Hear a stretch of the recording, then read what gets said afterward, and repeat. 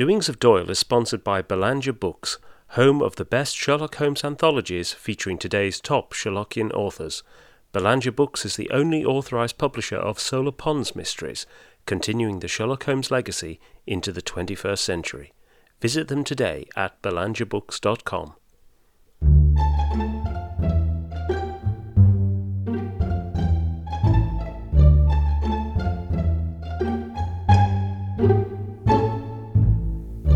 Welcome to Doings of Doyle, a podcast dedicated to the works of Sir Arthur Conan Doyle, the creator of Professor Challenger, Brigadier Gerard, and, of course, Sherlock Holmes. I'm Mark Jones. And I'm Paul Chapman, and together we'll be exploring Doyle's eclectic bibliography to understand more about the great man's life and work. We'll be discussing his fiction and non-fiction, the well-known and the obscure. And stopping by Baker Street along the way. You can find out more at doingsofdoyle.com or follow us at doingsofdoyle on Twitter. Hello and welcome to episode 7. We're back. Well, we're almost back.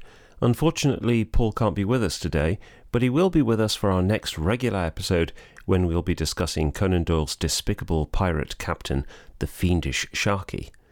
In the meantime, I'm pleased to bring you the first of our interview shows, in which we'll be speaking to special guests about different aspects of Conan Doyle's life and work and things happening in the Doylean world.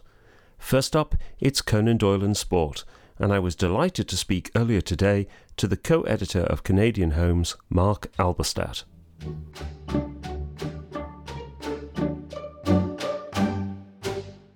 Mark Alberstadt is a Sherlockian living in Halifax, Nova Scotia, and a member of the Baker Street Irregulars with the investiture, appropriately enough, of Halifax. His Sherlockian journey began in the 1980s when he formed a Scion Society, which is still going today. In 2011, with his wife Joanne, he became co-editor of Canadian Holmes, the journal of the bootmakers of Toronto. When he isn't compiling the next edition of the journal, he can be found researching and writing his favourite topic, Conan Doyle and Sport, which we'll be delving into today. Mark, welcome to the podcast. Thank you. It's a pleasure to be here. Always happy to talk about Sherlock Holmes, Conan Doyle, sports, whatever you want to talk. Brilliant. Well, we'll get through all of those, I think. But before we get started, tell us how you came to be involved in the Sherlockian and Doylean world. It started, of course, with where I'm 55 now, so I didn't start with Sherlock or the Brett series. I started reading from my father's Doubleday set and enjoyed the stories. And then a few years later, I found a used version of DeWall's World Bibliography of Sherlock Holmes. And when I was flipping through it, I found a listing of all these Sherlock Holmes societies around the world. And of course, I found the one in Toronto. Of course, I looked frequently for locals or close people and joined them. And they have a journal that you mentioned, Canadian Holmes.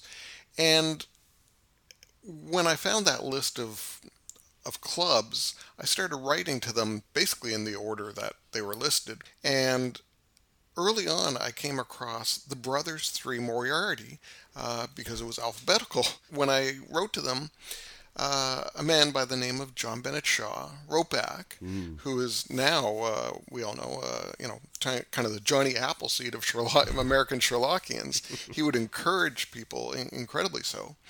And he and I had correspondence for years. And every couple months, every few months, he would send me a package in the mail, and it would be a manila envelope just stuffed full of extra clippings that he's received, because he would have stuff from all over the world coming into him, and he'd take some extras or doubles or triplicates that he had and put them in an envelope, put a little note in it with me, and send it to me.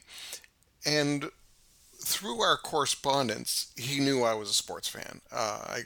My father was a sports fan, grew up watching sports. John knew it. And one of the things he encouraged me to do was start my own local club, which he was famous for, and I did. And the club's still going today. I started as a teenager, and years and years, decades later, still going. We're called the Spence Monroes after Colonel Spence Monroe from the stories, who is said to have moved to Halifax. So we couldn't pass by such an obvious reference. And one of the things that John sent me one day was a pullout of a Sports Illustrated article from 1963, so before I was born even. It was Baring Gould's article, Sherlock Holmes Sportsman, from Sports Illustrated. And he said, "You like sports, you might find this interesting." And he encouraged me to research and write on that topic. Later, I was a sports writer for a daily newspaper for a little while, and my wife was a big sports fan, and she was a writer for another daily newspaper for years. So writing about sports came natural, and why not look at Sherlock Holmes and sports and Conan Doyle and sports? And when you start scratching that surface, you can find it's a fairly deep vein that really hasn't been mined at all, or very little.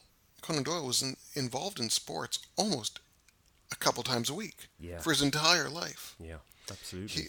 Every weekend he was playing for one cricket team or another. When he was starting out his medical practice, he was a goalie in what I'd call soccer. Yeah. And he played under A.C. Smith. Yes. Because it wasn't the sport that you'd want your doctor playing in those days. Yeah. And I think that speaks some of it to his interest in sports. When he was building his own homes, he built a billiards room. Yeah. And he was a very good billiards player as well. Yeah, it's amazing how much of a part sports play in his life and work. I was lucky enough to look at some of his notebooks in the British Library recently, and I was struck by the fact that at the end of each year he keeps a tab of three things: what he wrote that year, what he earned, and his cricket scores.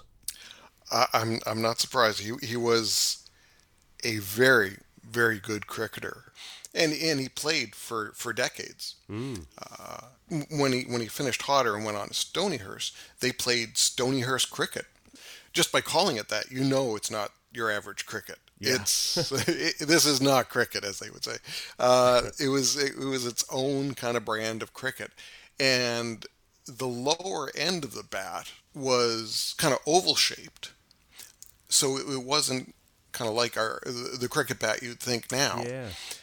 It was curved and concave on the striking side. That's almost like a scoop. Exactly, yeah. And the bowling was also strange in Stonyhurst, where it was all underarm.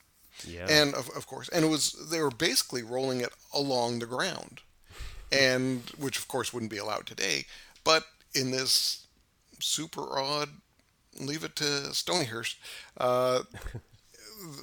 That's how they played. Now, unfortunately, Doyle didn't play a lot of Stonyhurst cricket. Kind of during his second year there, they brought in what they called London cricket. So it's a little more traditional cricket. Unfortunately, he didn't get to play on the first 11 for Stonyhurst. He was certainly getting better, as if you look back in the Stonyhurst archives. You can find him, and he was getting better as the time went on, but he never quite cracked the top league there. No. But it did set him up for not quite a lifetime, but decades more of cricket.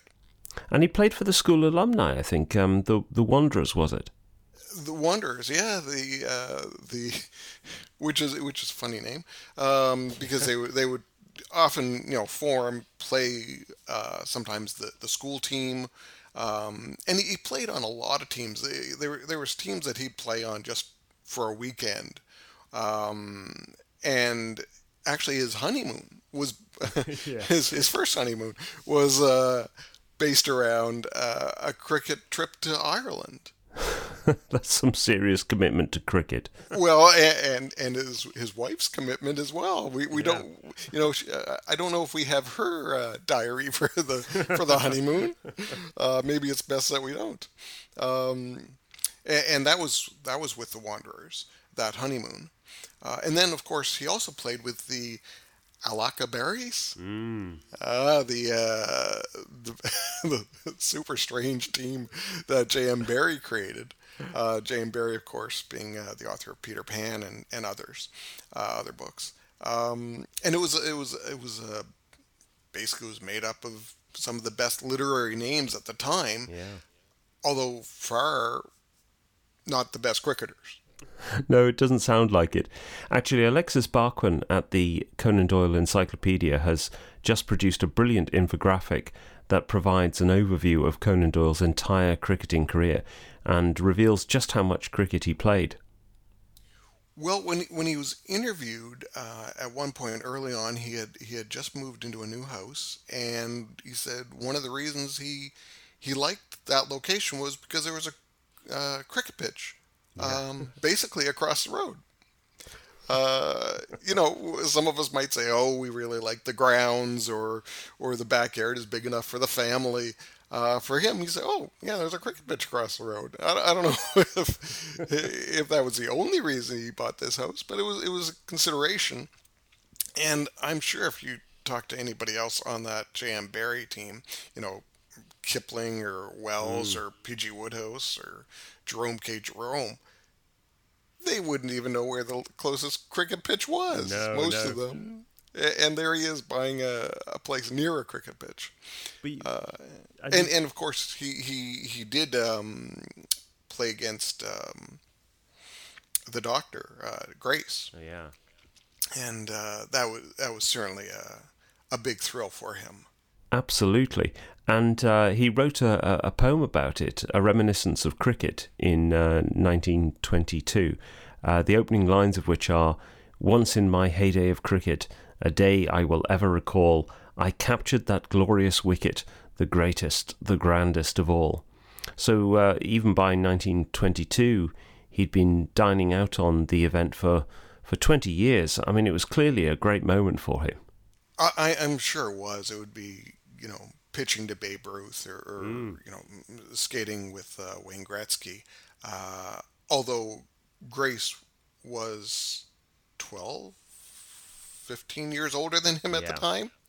And Grace wasn't in his prime, although Doyle may have been. So I'm not sure it was a fair matchup, but even at that, Grace was still a dominant force. Yeah. And when anybody in cricket had to face him, you'd face the history, you'd face the legend. And yet cricket doesn't really appear in his fiction. There's the story of Spedigue's or Spedigue's dropper in the 1920s, but otherwise only a few references here and there. Cricket really isn't mentioned very much at all in the Sherlock Holmes stories. And one of my little pet theories is that every time he wrote Baker Street, he may have thought of Lord's Cricket Ground. Yes. The original manuscript or notes for A Study in Scarlet says that the location was going to be Upper Baker Street when Baker Street had such a designation. And that upper end is very close to Lord's Cricket Ground. And if you were a cricket-loving English person and you look at a map of London and you're thinking, where am I going to place my character? You're going to look just at Lord's Cricket Ground. It's it's just one of those things you'd naturally your eye would go to. And what is right there but Baker Street? Yes, I think you're onto something there. I wonder what your take is on the oft-quoted theory that Conan Doyle hit on the name Sherlock by combining the names of two Nottinghamshire cricketers, Sherwin and Shacklock, the latter of whom had a brother called Mycroft. Yeah, we all like to try to find the origin of any of the stories and the names. Some of the names are rather odd. The thought that he put together the two cricketers For the name of Sherlock, I think it's as good as any, and where it brings in his love of cricket, I think it's better than some. Another sport that gets referenced a fair few times in Conan Doyle's fiction, and in the Sherlock Holmes stories in particular, is rugby, but it's a sport you don't think he played. He doesn't seem to have. There's not a lot of evidence. Certainly there's a lot of evidence for other sports, boxing, as we mentioned, cricket. He even tried his hand at baseball, but rugby, oddly enough, isn't. And if you think of Conan Doyle and his size, he looks like a solid rugby player. He does. You know, you wouldn't want to try to tackle him high up, that's for sure. Take him off at the knees or something to slow him down if he was running down the field. But you know, he did state, I'm not sure where it was. He thought boxing was the finest single man sport, and he thought rugby was the best collective sport. Of course, the Sherlock Holmes story, The Missing Three Quarters, is based around a rugby player who was a very, very good rugby player too, not run of the mill, somebody who played a little at Cambridge. He played for Blackheath. He played for 5 internationals. So if you're playing at that rank, you're a good player. And Godfrey Staunton, the player in question, was such an outstanding person. Yes. And I think there's a bit of Doyle in Godfrey Staunton, you know, and at the same time, Watson was said to have been a good rugby player in The Adventure of the Sussex Vampire, and he also played for Blackheath. Watson as a rugby player, yeah, we'll take it. Yes, I think so. And Conan Doyle's other great narrator, Edward Malone, in The Lost World and other novels, he's a rugby international, and there's an implicit connection made between strength of character and moral fortitude and manliness that is signified by both Watson and Malone being rugby players. And Roxton describes rugby as the manliest game we have left, as though all the manly sports are disappearing. Very much so, and of course, Lord John Roxton recognized Malone when they first met. He said, "Oh no, not the Malone who played for I think played against Ireland for England, or maybe for Ireland. For Ireland. For Ireland, and I think if now you might remember, isn't that the one where he says he had his cap? Yes, I think that's right. Yeah, so he played well. And yeah, just one more narrator who's playing rugby. And while Conan Doyle doesn't seem to have played very much, but he obviously enjoyed it enough to see some of his more manly characters in this. And Conan Doyle does see sports as part of the British identity. One thing we haven't touched on is Conan Doyle's involvement in the Olympics. I've just been doing some research in the past few weeks for an article for Canadian Homes on Conan Doyle and the 1912 to 1916 stretch for the Olympics. The previous Olympics was in London. England did very well. They were at the top of the podium, top of all the lists. And then the 1912 Olympics in Stockholm, England did terribly. The Americans came on strong, and of course the host country did well, as they usually do when they're hosts. Before the Olympics were even over, there were press articles saying, just pulling their hair out, that you know the once proud and strong and capable British athlete can't do anything at the Olympics anymore. And Conan Doyle took up the struggle as he picked up his pen and wrote letters to the editor as he was wont to. And Lord Northcliffe, who was the newspaper magnate, and he encouraged Conan Doyle to set up an executive committee, kind of parallel to the true British Olympic Committee, to raise funds and hire some good coaches and prepare a team for the next Olympics. And he did form a committee. He thought £10,000 would be sufficient to at least get them started. And it was going to be a public appeal because he wanted the British public behind this. Yes. And he was away on a trip, and the committee met, and they had agreed to £10,000 previous. He's away. Then all of a sudden he's seeing all this newspaper reports that the committee has asked for £100,000 from the public, which was a huge sum. Massive. In 1912, 1913. And there was a lot of backlash, and eventually they only raised 7. So far short of their 100,000 and even short of their original amount. But part of the reason it fell short was there was such a backlash when the committee asked for 100,000. Oh yeah, I can imagine. And they also didn't. They said it smacked of professionalism, and that was the last thing the British wanted their sports men and women to be as professionals, opposed to a lot of the Americans and other countries who had sports specialists. The British team that was sent to Stockholm, there would be some rugby players, and they'd say, "Oh, you're a rugby player. You're good at running. You'll go in. You'll go in some of the field events, and you're a good size. You can throw the discus." So, opposed to some of the other teams who had real specialists, Yeah, and that made the difference. And some of the press said, "Well, if we're going to be professionals, we don't want any part of it." it's really interesting you bring out the point about professionalism, because Conan Doyle often wrote about the virtues of amateur sport. He seems innately opposed to the idea that the team with the biggest purse gets the best players, which, aside from issues of fairness, also undermined the connection between sport and place, which he writes about. The idea that you play for your local side. Of course, Sherlock Holmes describes amateur sport as the best and finest thing in England. He does describe it that way, and absolutely.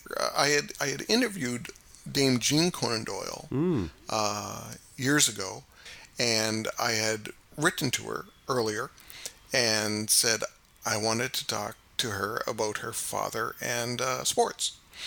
And the letter I got back was, "Sure, I'm willing to talk about that topic." And I forget the exact phrase she used, but it was clear that if I had written her and said, "I want to talk about Sherlock Holmes," Yeah. she may have been busy that day. So she set up a time, and we had a lovely conversation about her father and sports. She would remember, the very long skis that were in the house, that was cluttering up the house, and cricket bats and stuff around the house.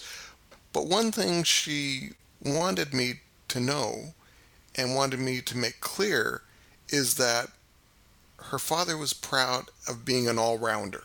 He wasn't a specialist in any one sport. We see him as being very good at cricket, and he played a lot of cricket, so he did become very good. But he put his hand at so much that she wanted us to remember him as a good all-rounder. And of course, if you're a good all-rounder, you're far from a professional. And it's wonderful to have the perspective of Dame Jean. Did she remember anything about her father and cycling, I wonder? Because he didn't cycle competitively, but he was a very keen cyclist. He was. She didn't mention it, but he was certainly an avid cyclist. There's no question there. And of course, he wrote it into some of his fiction. In 1892, in a Strand magazine, obviously 1892, Conan Doyle is just starting to hit his stride as a writer. The Strand sent Harry Howe to the Doyles' new home to do a profile of their latest literary lion. And one of the pictures that goes along with it is a picture of Conan Doyle and his wife Louisa on a tandem tricycle. But it shows when a photographer showed up and said, we're doing a profile of you, he got into his cycling duds and says, "Take a picture of us on our new tricycle." Yeah. And that speaks to it. And then of course he wrote it into several stories as well, and of course the Adventure of the Priory School, where there's bicyclists, and the Adventure of the Solitary Cyclist. And the big cycling craze was on at the time, and there's no question he was an avid cycler. He wrote to his mother that he had done a 30-mile round trip, and he wrote in 1896. When the spirits are low, when the day appears dark, when work becomes monotonous, when hope hardly seems worth having, just mount a bicycle and go for a spin down the road. Yes, and that speaks to his interest in sport for physical and mental well-being. And it's notable, I think, that around the time of the Olympic Committee you mentioned, Conan Doyle was preoccupied with thoughts of the empire and wrote a fair bit about boys' education and sports as a way of reversing what he perceived to be a decline in fortunes. And sadly, it wasn't. It continued, but he does see sports as part of Britain. He saw sports as being part of the ideal person. Yeah. And he also worked out. He had a fitness regimen with Eugene Sandow, who was a well-known Victorian, and he had a gym. And Conan Doyle was a member. The two of them knew each other. In fact, Conan Doyle wrote a preface or an introduction to Sandow's book. It shows that it wasn't just a sport; it was all sports, and it was for physical culture and its own mental well-being. He was working out with dumbbells. He was on the cricket pitch. He was skiing before skiing was active. It was also something he invested in, of course, too. When he invested in the Auto Wheel, the Auto Wheel basically turned your pedal bike into some kind of very loud early motorcycle. This was about 1909 when he invested. He was a third or two-thirds owner of this company that built the Auto Wheel, and they built thousands of them. Unfortunately, within 10 years, the company was bankrupt and Conan Doyle had lost his money. Yeah. As he seems to have done often with his investments. He was a very talented writer, but a terrible investor. And the Auto Wheel is an odd little sidecar, so to speak, of his interest in sports. And there are still Auto Wheels around. If you go on YouTube and search it out, you'll see people have found these rusted old Auto Wheels and have them running up and down the country lanes. Yeah, the Auto Wheel. It's a slightly odd investment. As you know, if he'd invested in anything, you kind of think it would have been the automobile, because he had such a love of cars. He certainly did. He was a wealthy man, no question, and he was an early advocate of automobiles in England. His groom, because he had horses too, was first trained to drive a car, and they went and got the car that he first bought, his first car. And instead of having the groom drive it home, who was trained, Conan Doyle thought, I'll drive it home. So there was, I'm sure it was a loud, nerve-wracking trip home. His sons certainly picked up that, and they raced cars, all kinds of cars, for many years. And no question, they got the love of competition, the love of sports, and the money from their father. And there was one point where we almost lost our favorite author when he was coming back from a golf match. For whatever reason, the car got out of control, and it turned over, and his passenger was able to get out, but it pinned him upside down. The car was upside down, and it was across his back. So he could have very easily had a very, very serious injury. Enough people came over, they heard the crash, and they were able to pull it off him. At one point, he attributes his ability to survive that crash and to hold an early car on his back to his work with Sandow and his strength training. So it all comes around to the man himself and his love of physical fitness may have saved him and may have given us, Conan Doyle, and all of his writing some more years. And he fictionalized that incident, didn't he, in a story called How It Happened? How It Happened, exactly. He did fictionalize it. The outcome was certainly different. Yeah. At the end of How It Happened, he's standing there looking at the crash, and he realized that he is a spirit, and he didn't quite make it out the way it truly happened.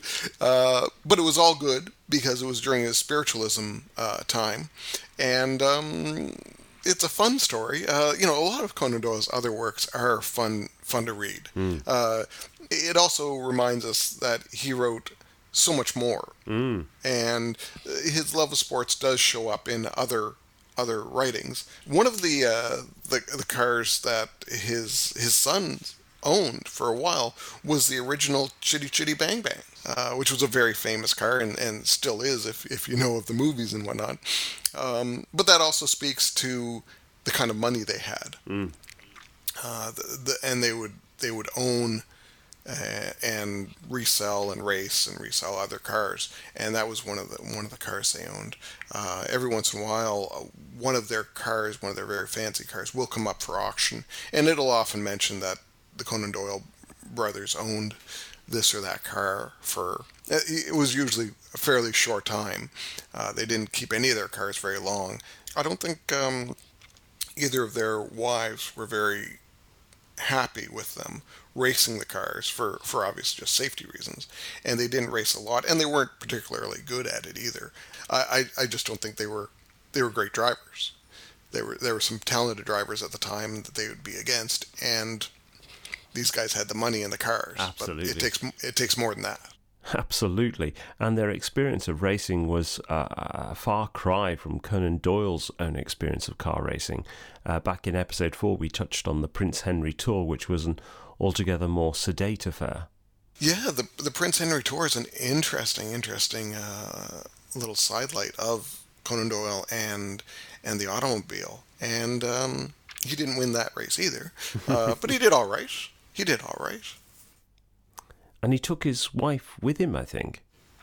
He did. There was I believe three people in the car. There was always a British person and a German person, and if Conan Doyle was driving, the German was the basically from the other side. Yes. Making sure they went all on the right routes and kept it all above board. And each team was like that. And I believe you're right. His wife was with them. And it was a time when he was wealthy, he was well known, he could do that kind of thing. Yeah, absolutely. Why not? In fact, Marcus Geiser got in touch with us after episode 4 to point out that Conan Doyle's opponent in that race, Graf Karma, was a likely model for von Bork in His Last Bow. A sport that you mentioned right at the beginning that I'd like to loop back to now as we near the end of the podcast is baseball, because I didn't think Conan Doyle had any particular connection to baseball, but you've uncovered quite a lot. That was a surprise to a lot of people. I wrote about it in the Baker Street Journal in 2016, and of course it was in the summer edition, which was the appropriate edition for them to put it in. When I started researching it, I thought, it'd be a short article, let's face it. And then I found a lot of information. And Conan Doyle really enjoyed baseball. Now, I'm a happy Canadian to be able to say that one of the few times that Conan Doyle actually stood up, went to bat, was in Canada. Yeah. It was in 1914 in Jasper, Alberta. and they obviously knew that the famous author Conan Doyle was there, and they were having a baseball match between a couple local teams, and they asked Conan Doyle if he would come in and hit the initial pitch. So he wrote that the pitcher fortunately was merciful, and and the ball came in swift but true. I steadied myself by trying to imagine that it was a cricket bat, which I held in my grasp, and that it was a full toss, which asked me to be hit over the ropes. Fortunately, I got it fairly in the middle, and it went on its pointed way, whizzing past the ear of a photographer who expected me just to pat it in. I should not care to have to duplicate that performance. So again, he had never picked up a baseball bat that we knew of, and yet they asked him, why not?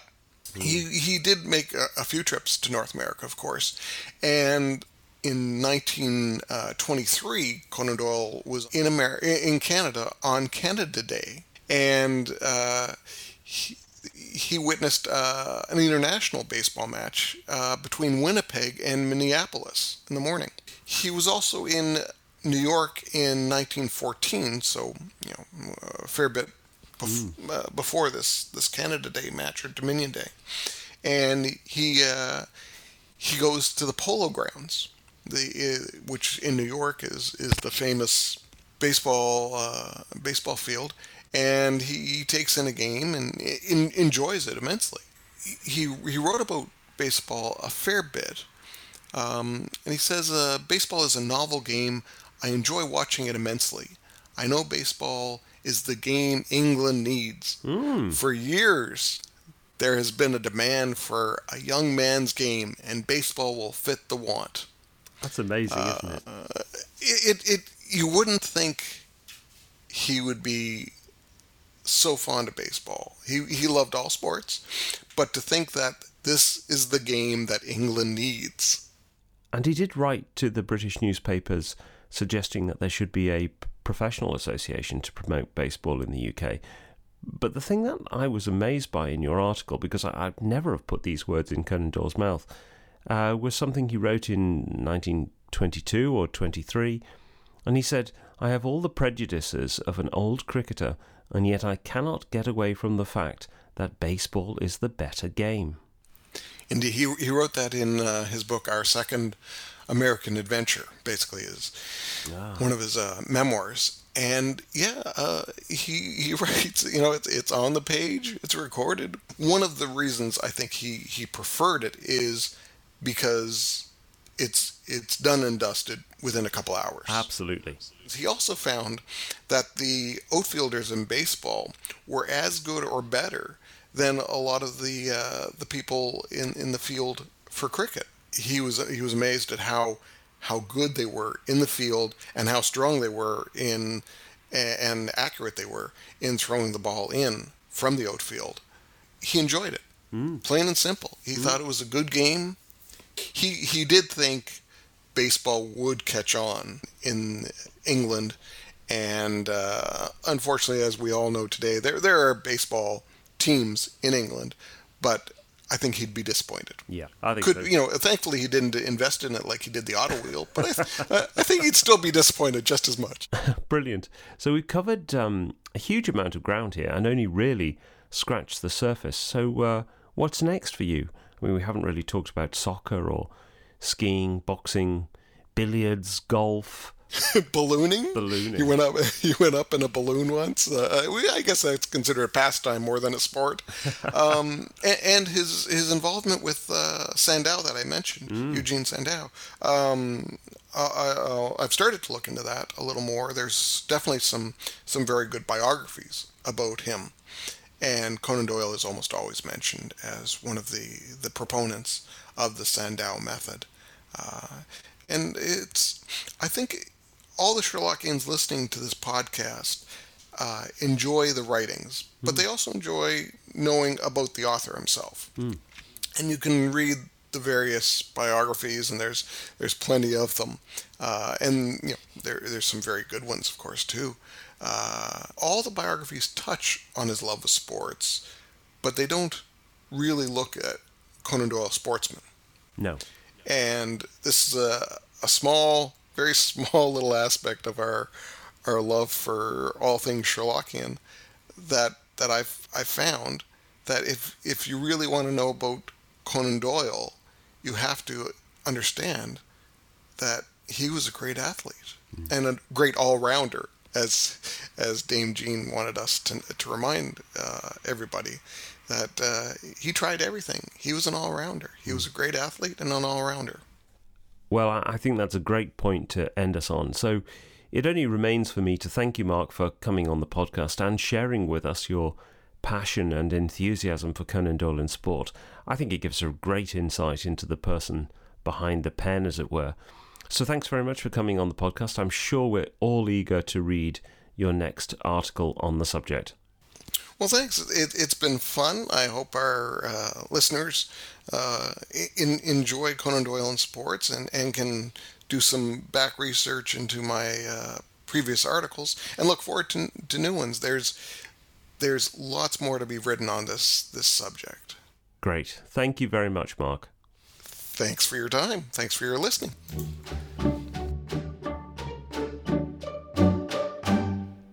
So that wraps up this interview episode. We hope you enjoyed this interlude. Paul and I will be back as soon as we can reconvene in the studio. So until then, it's goodbye from me and stay safe and well. Goodbye.